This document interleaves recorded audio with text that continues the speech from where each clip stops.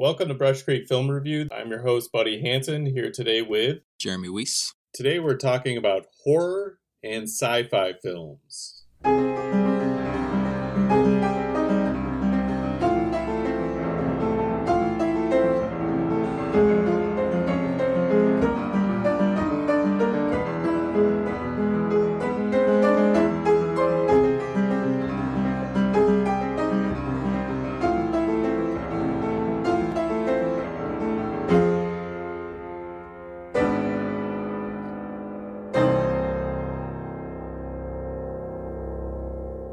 Welcome back to Brush Creek Film Review, joined today by Jeremy Weiss, co-worker and fellow librarian. And Jeremy, you want to talk a little bit about what we're going to talk about today? Yeah, so we're going to talk about a few horror and sci-fi films, and the ones that I picked for today, I picked like a regular horror film, and then one that kind of blends the genres of horror and sci-fi together, which is something I've always been kind of interested in, and how those genres coincide with one another. Cool. Yeah.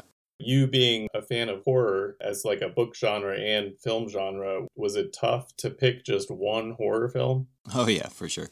I've recently been into this more of just like a sci-fi horror kind of kick. But yeah, definitely. I mean, I grew up reading all the Stephen King stuff, and more recently I've been into like more of like the artistic kind of visual stuff. And that's kind of what I wanted to kind of bring to the table today, because it's, you know, there's a lot of jump scare stuff, and when we're talking about like books, you can't really do a jump scare in a book. Yeah. And definitely one of these movies I'm going to talk about is more of a subtle kind of horror. Yeah, cool. So I'm curious, when we picked this as a theme, since this is definitely like a genre that you are reading, you know, you're a fan of this genre. So I was curious if it was an easy selection process or not. Right. Oh, it was hard to pick the second one, but the first one is more of an independent thing, and I don't think a lot of people have probably seen before. Yeah, I definitely wanted to do the first one, which is Mandy, and this director only has like a couple movies out, but they're both very visually stunning, and just, I don't know, they're pretty out there, and it's hard either way, honestly.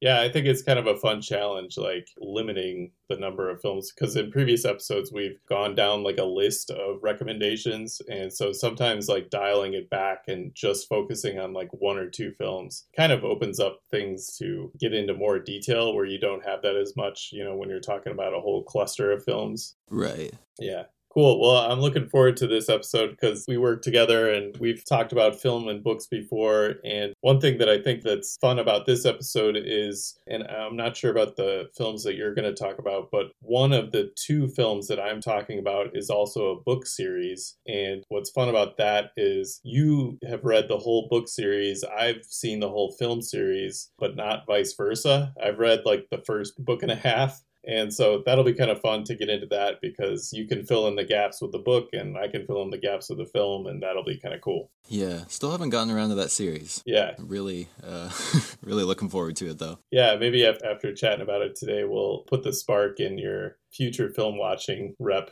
Right.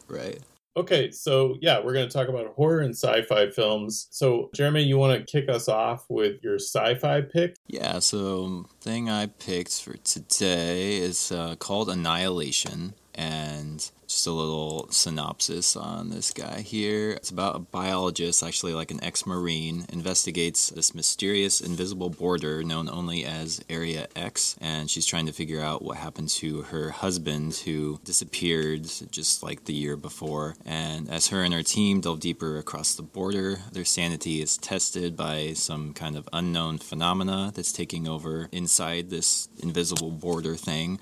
And so as she goes deeper into that, I mean, just weird stuff starts to happen. And I would say that this is definitely for fans of movies that blend the sci-fi and the horror genre, which has always been very interesting to me. And this, let's see, this is 2018, so it's not too old. It's directed by Alex Garland, and it is a USA film.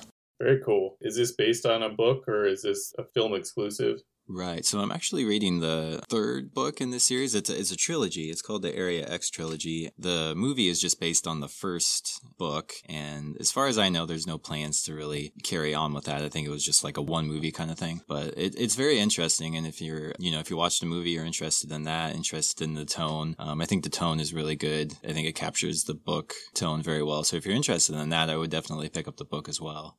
Are there any familiar faces as far as like actors and actresses go? Anyone we'd recognize from something else? Probably the most famous is definitely Natalie Portman in this one. Oh, yeah. And she's just the tone of this one. I'm reminded of Black Swan, and if you've ever seen Black Swan, you'd probably definitely like Annihilation. Yeah, she started acting when she was really young, and she was in this film that was kind of controversial called The Professional. Have you seen that one? I have not seen that one. Yeah, she's just a little girl in that one. And it was kind of controversial, but really awesome film. It's about an assassin that befriends this little kid and kind of becomes her protector. And he's protecting her from these mafia guys that are after her because she witnessed a murder or something like that. I haven't seen it in a while, but it's really hailed as like an excellent, it has kind of a cult following, and it's a really cool film. Some awesome action sequences. Yeah, if it's a cult film, I'll definitely dig it. Yeah. So yeah, the sci-fi horror genre is definitely rad. What are some other films that might fit into that? The first one I'm thinking of is like Alien. Yeah. The first Alien film is kind of in that bridge category where you get a mixture of the horror, the suspense, the sci-fi all in one package. Exactly. Right. Yeah, I was definitely thinking Alien, and then also John Carpenter's The Thing is also pretty good comparison, I think, because in The Thing, as well as in the Annihilation, like the alien is more of like this just kind of unsentient thing, or maybe it's like more sentient than we can just, comprehend or something, but it just kind of overtakes our biology. And in Annihilation, that's kind of the whole thing. It's like, it's not like evil per se, it's just trying to like absorb our biology into its own. So it's just kind of an interesting idea that it plays off of there. Kind of Darwinian. Yeah, a little bit Darwinian, just more horrifying in a way.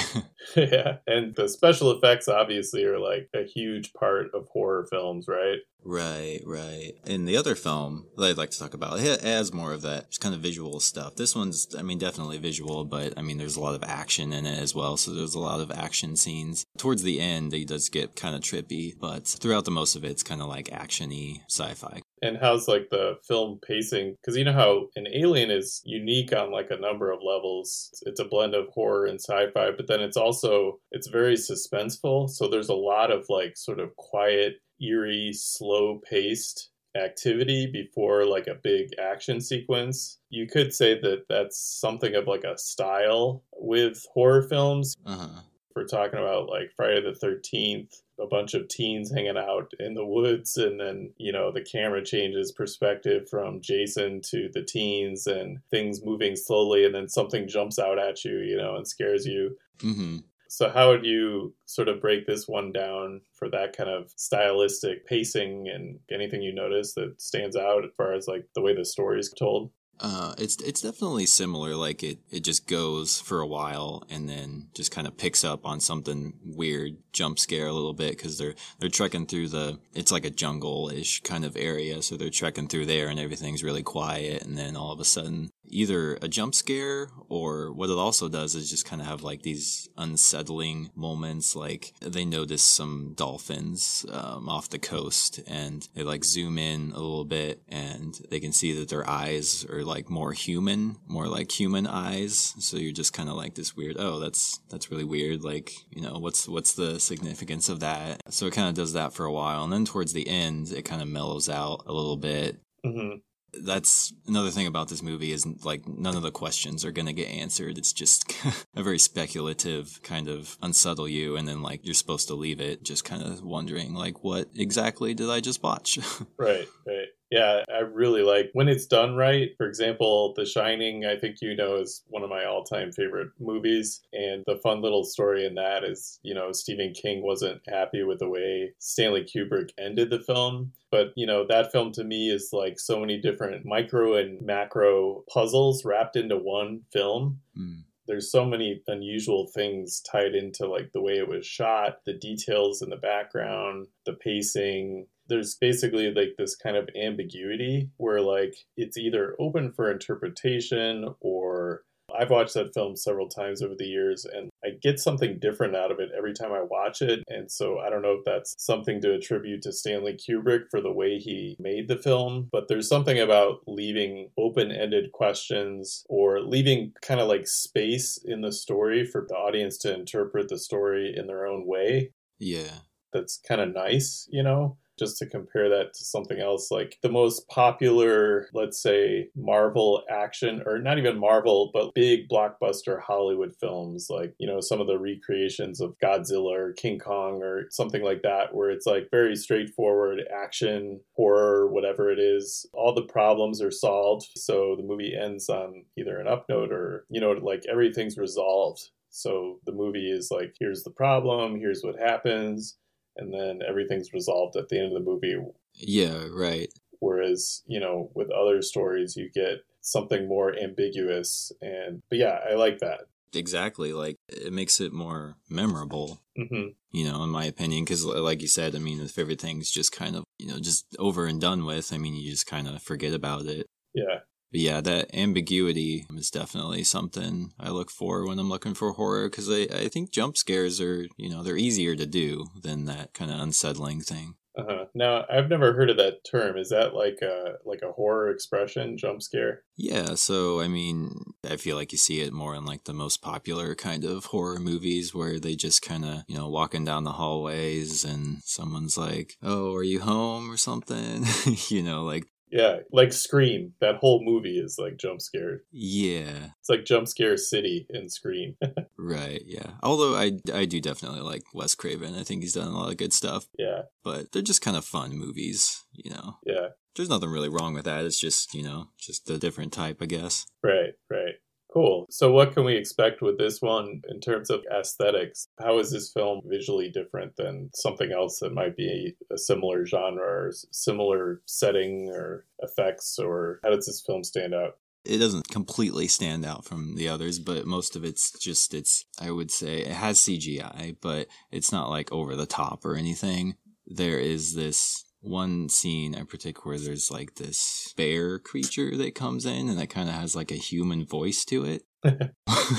And that's always stuck in my head after I watch that movie. Uh-huh. It's definitely worth a rewatch because a lot of those scenes that you'll see, they will just roll over into something else and you'll kind of forget about it for a little bit and, you know, remember it later on. So I think like rewatching, like the scenes are definitely rewatchable because you can kind of experience those with, you know, the whole film in mind.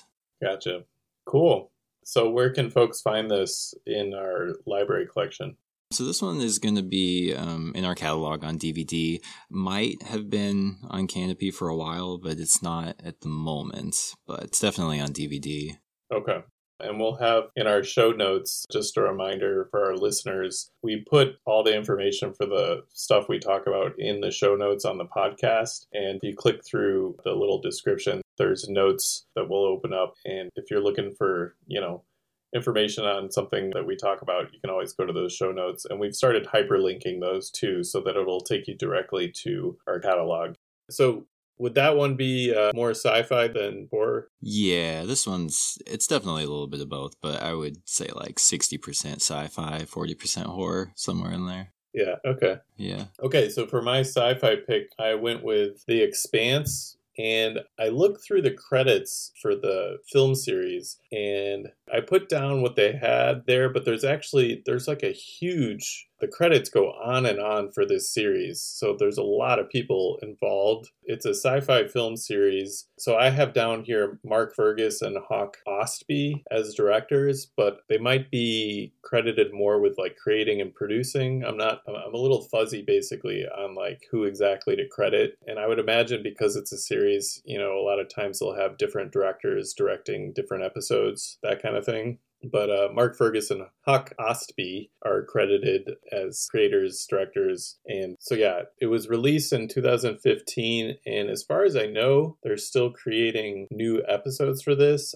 I have seen season 1, 2, and 3. but there is a season 4 as well. And I watched these all on DVD through the library. So The Expanse is it's a sci-fi series. It's based on the book series. And I started by reading the first book, and I finished the first book and was just getting into the second book when I started to watch the film version. And I got so into the film, I like shot past where I was in the books, which I promised myself I wasn't going to do.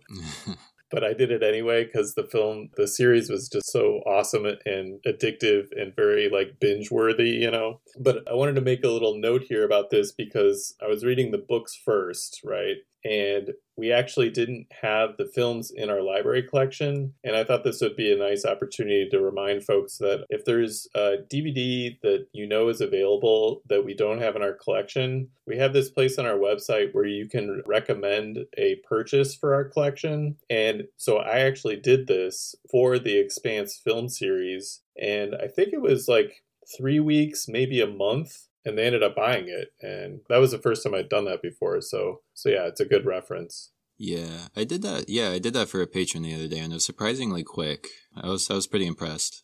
So yes, you can go to the page on our website, and I'll put a link in the notes. You can recommend a purchase. And so I did that for the Expanse film series because we had the books, but we didn't have the film. And lo and behold, they purchased the films. The films are really cool in our DVD collection because you get the whole season in one box, which is really nice. We used to separate the episodes. So if it was, 3 or 4 different discs for season 1, you would have to check those out and they'd be in like separate boxes. But we've changed that so that now when you check out like Expanse season 1, you get the whole season 1 in one box, which is really nice. Right. So yeah, so I've actually watched the whole season 1, 2, and 3 2 times, which if you dive into this, you'll realize that's kind of crazy because it's like a lot. It's like hours and hours of film.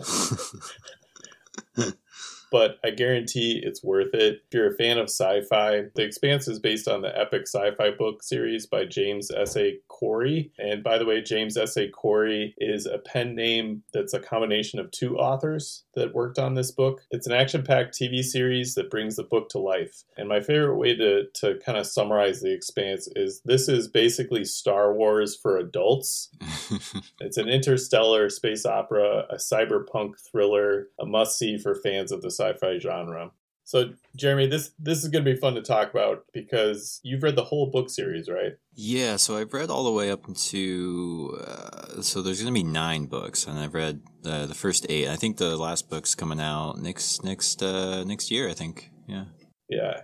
I'm on book 2, actually, which is totally cheating because I've watched season 1, 2, 3, which... surprisingly, most of season 1 through 3 is actually just book 1. Oh, wow. It's amazing how much film they created just based on the very first book. So yeah, they cover a lot of territory. It's pretty close to the book when you're talking about adaptations, films that are made based on really popular books. And as far as I know, The Expanse is a pretty popular book series, right? Yeah, I think especially with the show coming out, I think it's really picked up as well. Yeah.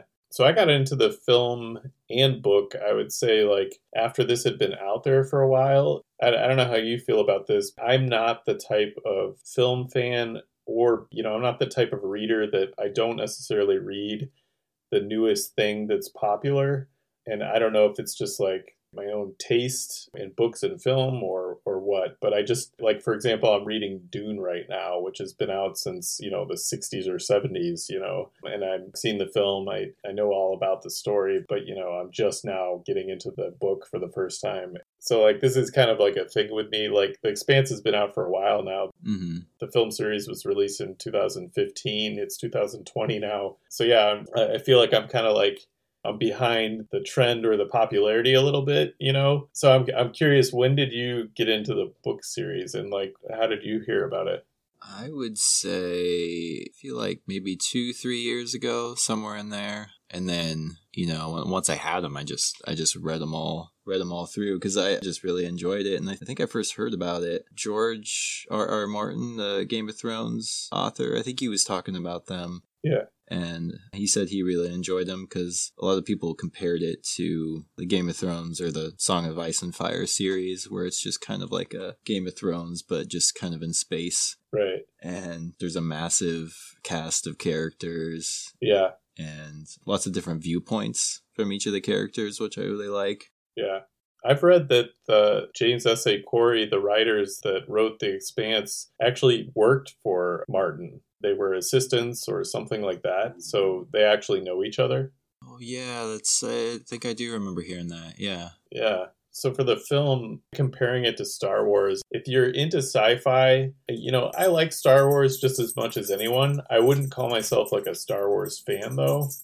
What I like so much about The Expanse, not only is it like Star Wars for adults, and what I mean by that, the characters curse, there is violence. There is definitely humor in this, but it's adult humor. It's not like Star Wars where you have goofy voices and things that cater to like child entertainment, Mm-hmm. Like, especially with Star Wars, as it went beyond the original trilogy, it seemed like the films, and I haven't seen, I think I saw the new one right after, when it was kind of revived. I don't even know what the number is. Have you seen like all the most recent Star Wars? Yeah, you're lost on me too. It's Okay, yeah, I'm lost. Yeah, that's a good way to put it.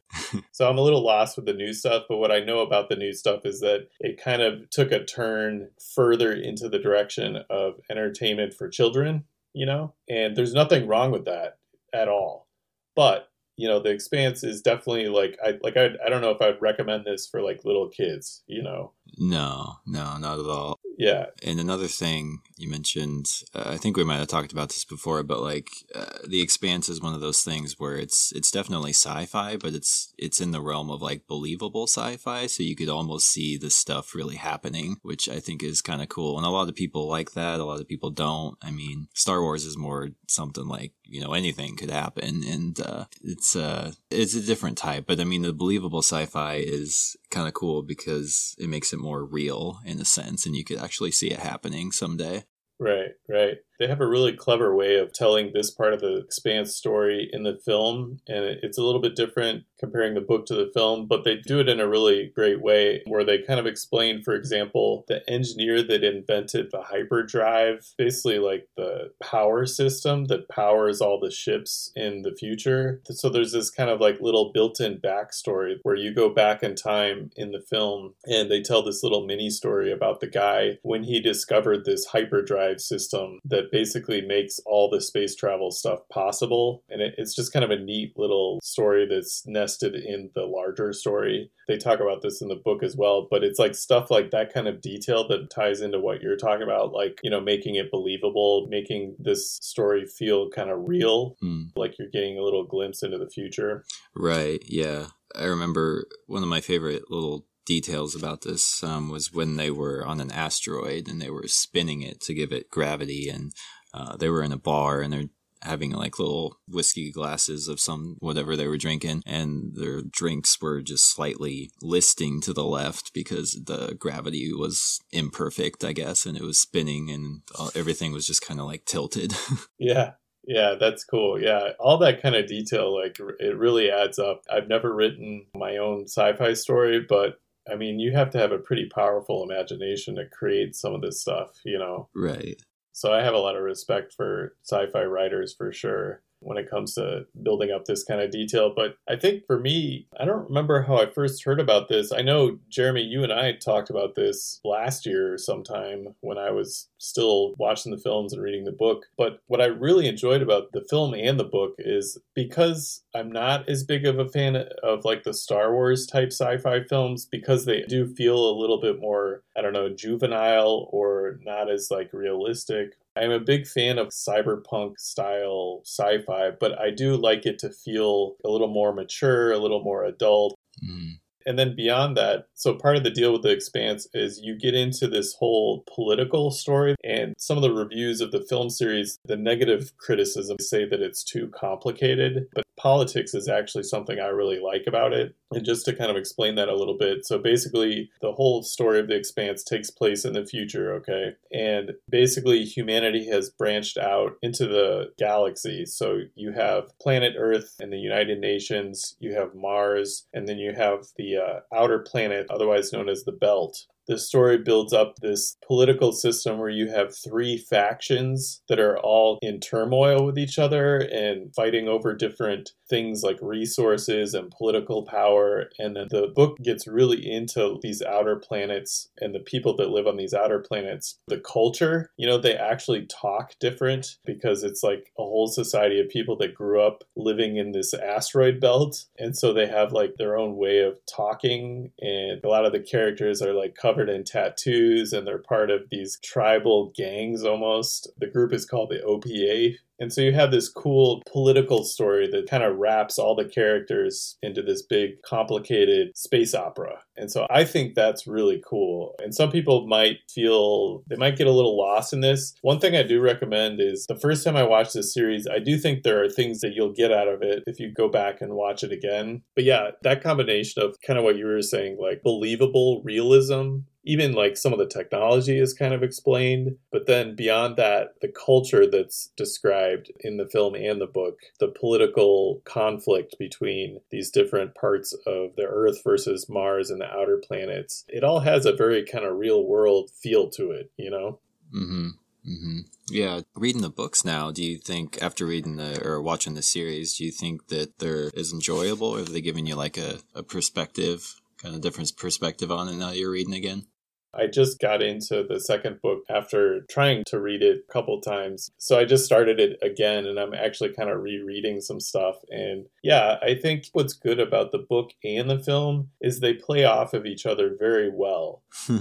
I think if anything, obviously the book's always going to give you more backstory, more information than the film, but the film stays pretty tried and true to the book. So I think the only thing I don't like about going back to the book, and the reason I wanted to read the book first before I watched the film, is I don't like, once you've seen a film that's an adaptation from a book, I don't like that like the characters are kind of burned into your brain, so that when you go back and you read the book, the imagery as you're reading is like triggering memories of the film. You know what I mean? Right, yeah, because like for me, I mean, if I'm reading something like Lord of the Rings, I mean, I can't ever unsee the movies for those types of characters. Like those will always be, what I'm seeing when I'm reading. So right. Yeah, I definitely wanted to watch the series, but I don't know, man. The book isn't coming out till next year. I might have to just start it.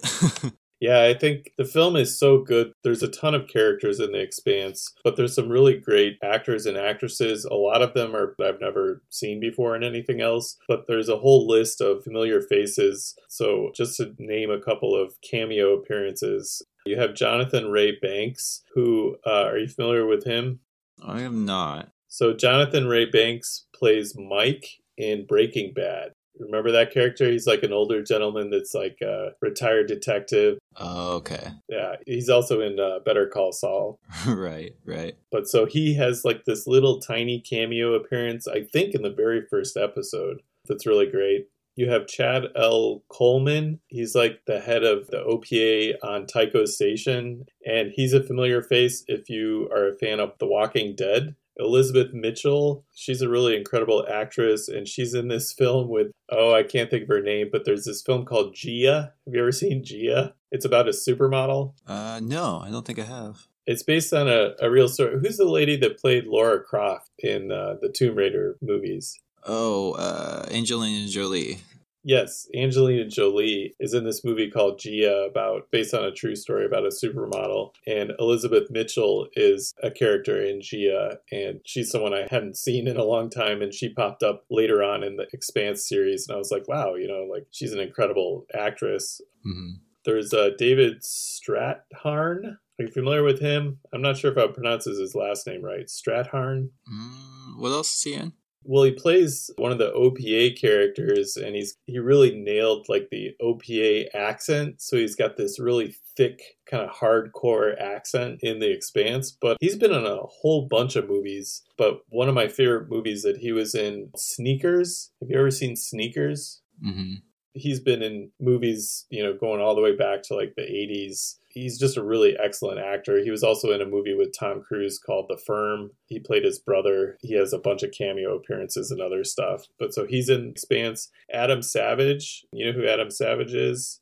Adam Savage was one of the original creative people that built props and stuff for the original Star Wars. He's a big name. He runs his own YouTube channel now, and they do all sorts of like maker videos on special effects and model making and miniature making. So he is apparently a big fan of The Expanse, and so they cast him in this very small cameo role that's kind of later in the film series. So if you pay attention, he's sort of an extra in this one sequence in the film. So that's kind of fun. Yeah. And then my favorite character, who is a pretty new actress, her name is Frankie Adams, and she's a Samoan New Zealander. So she's from New Zealand, and she plays one of my favorite characters, Bobby Draper. Do you remember Bobby Draper from the books? Oh, she was the Mars Marine?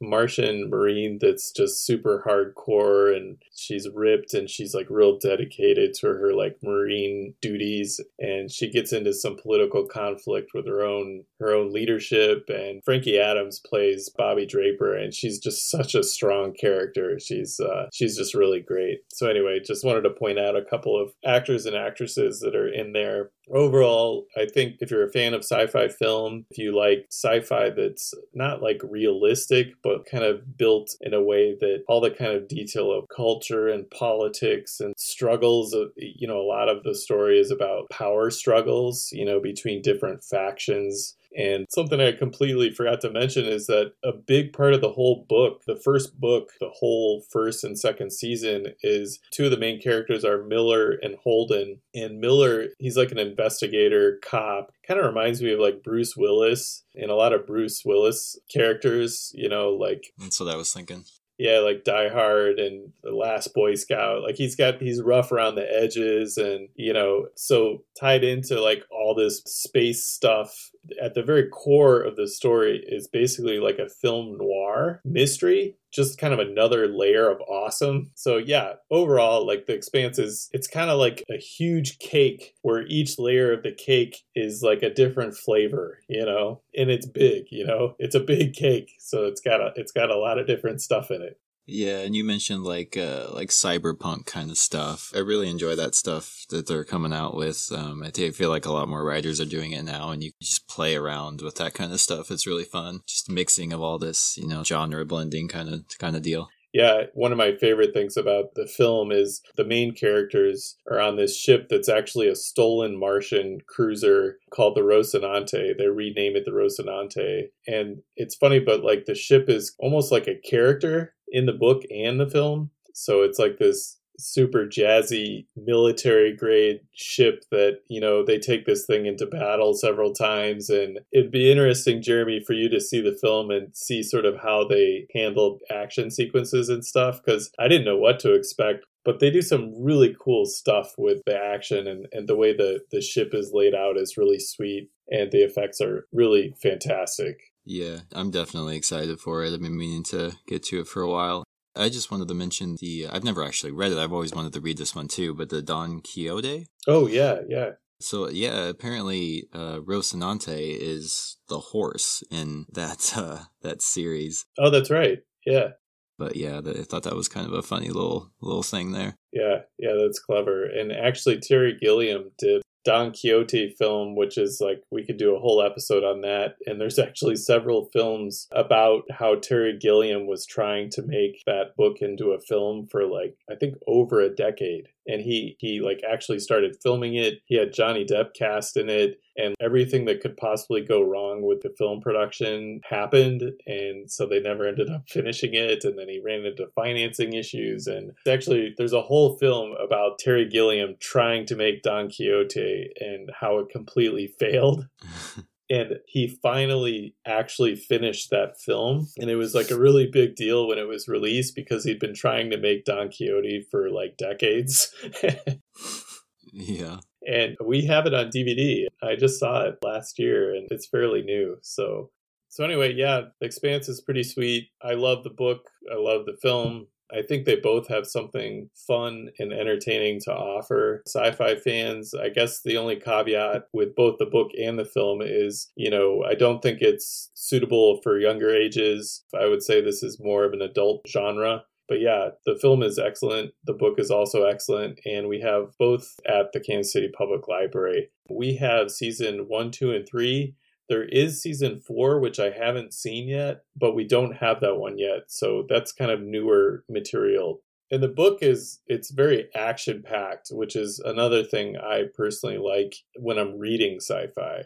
Yeah, the action scenes are fun to read because there's all that physics and space and, you shoot a gun and you go backwards and all that kind of stuff. Right. Like the seats that they sit in the Rocinante, I think they call it like the juice or something, but it's basically like when you're moving at a certain speed in space, at some point your body can't handle the G-force when you're moving that fast.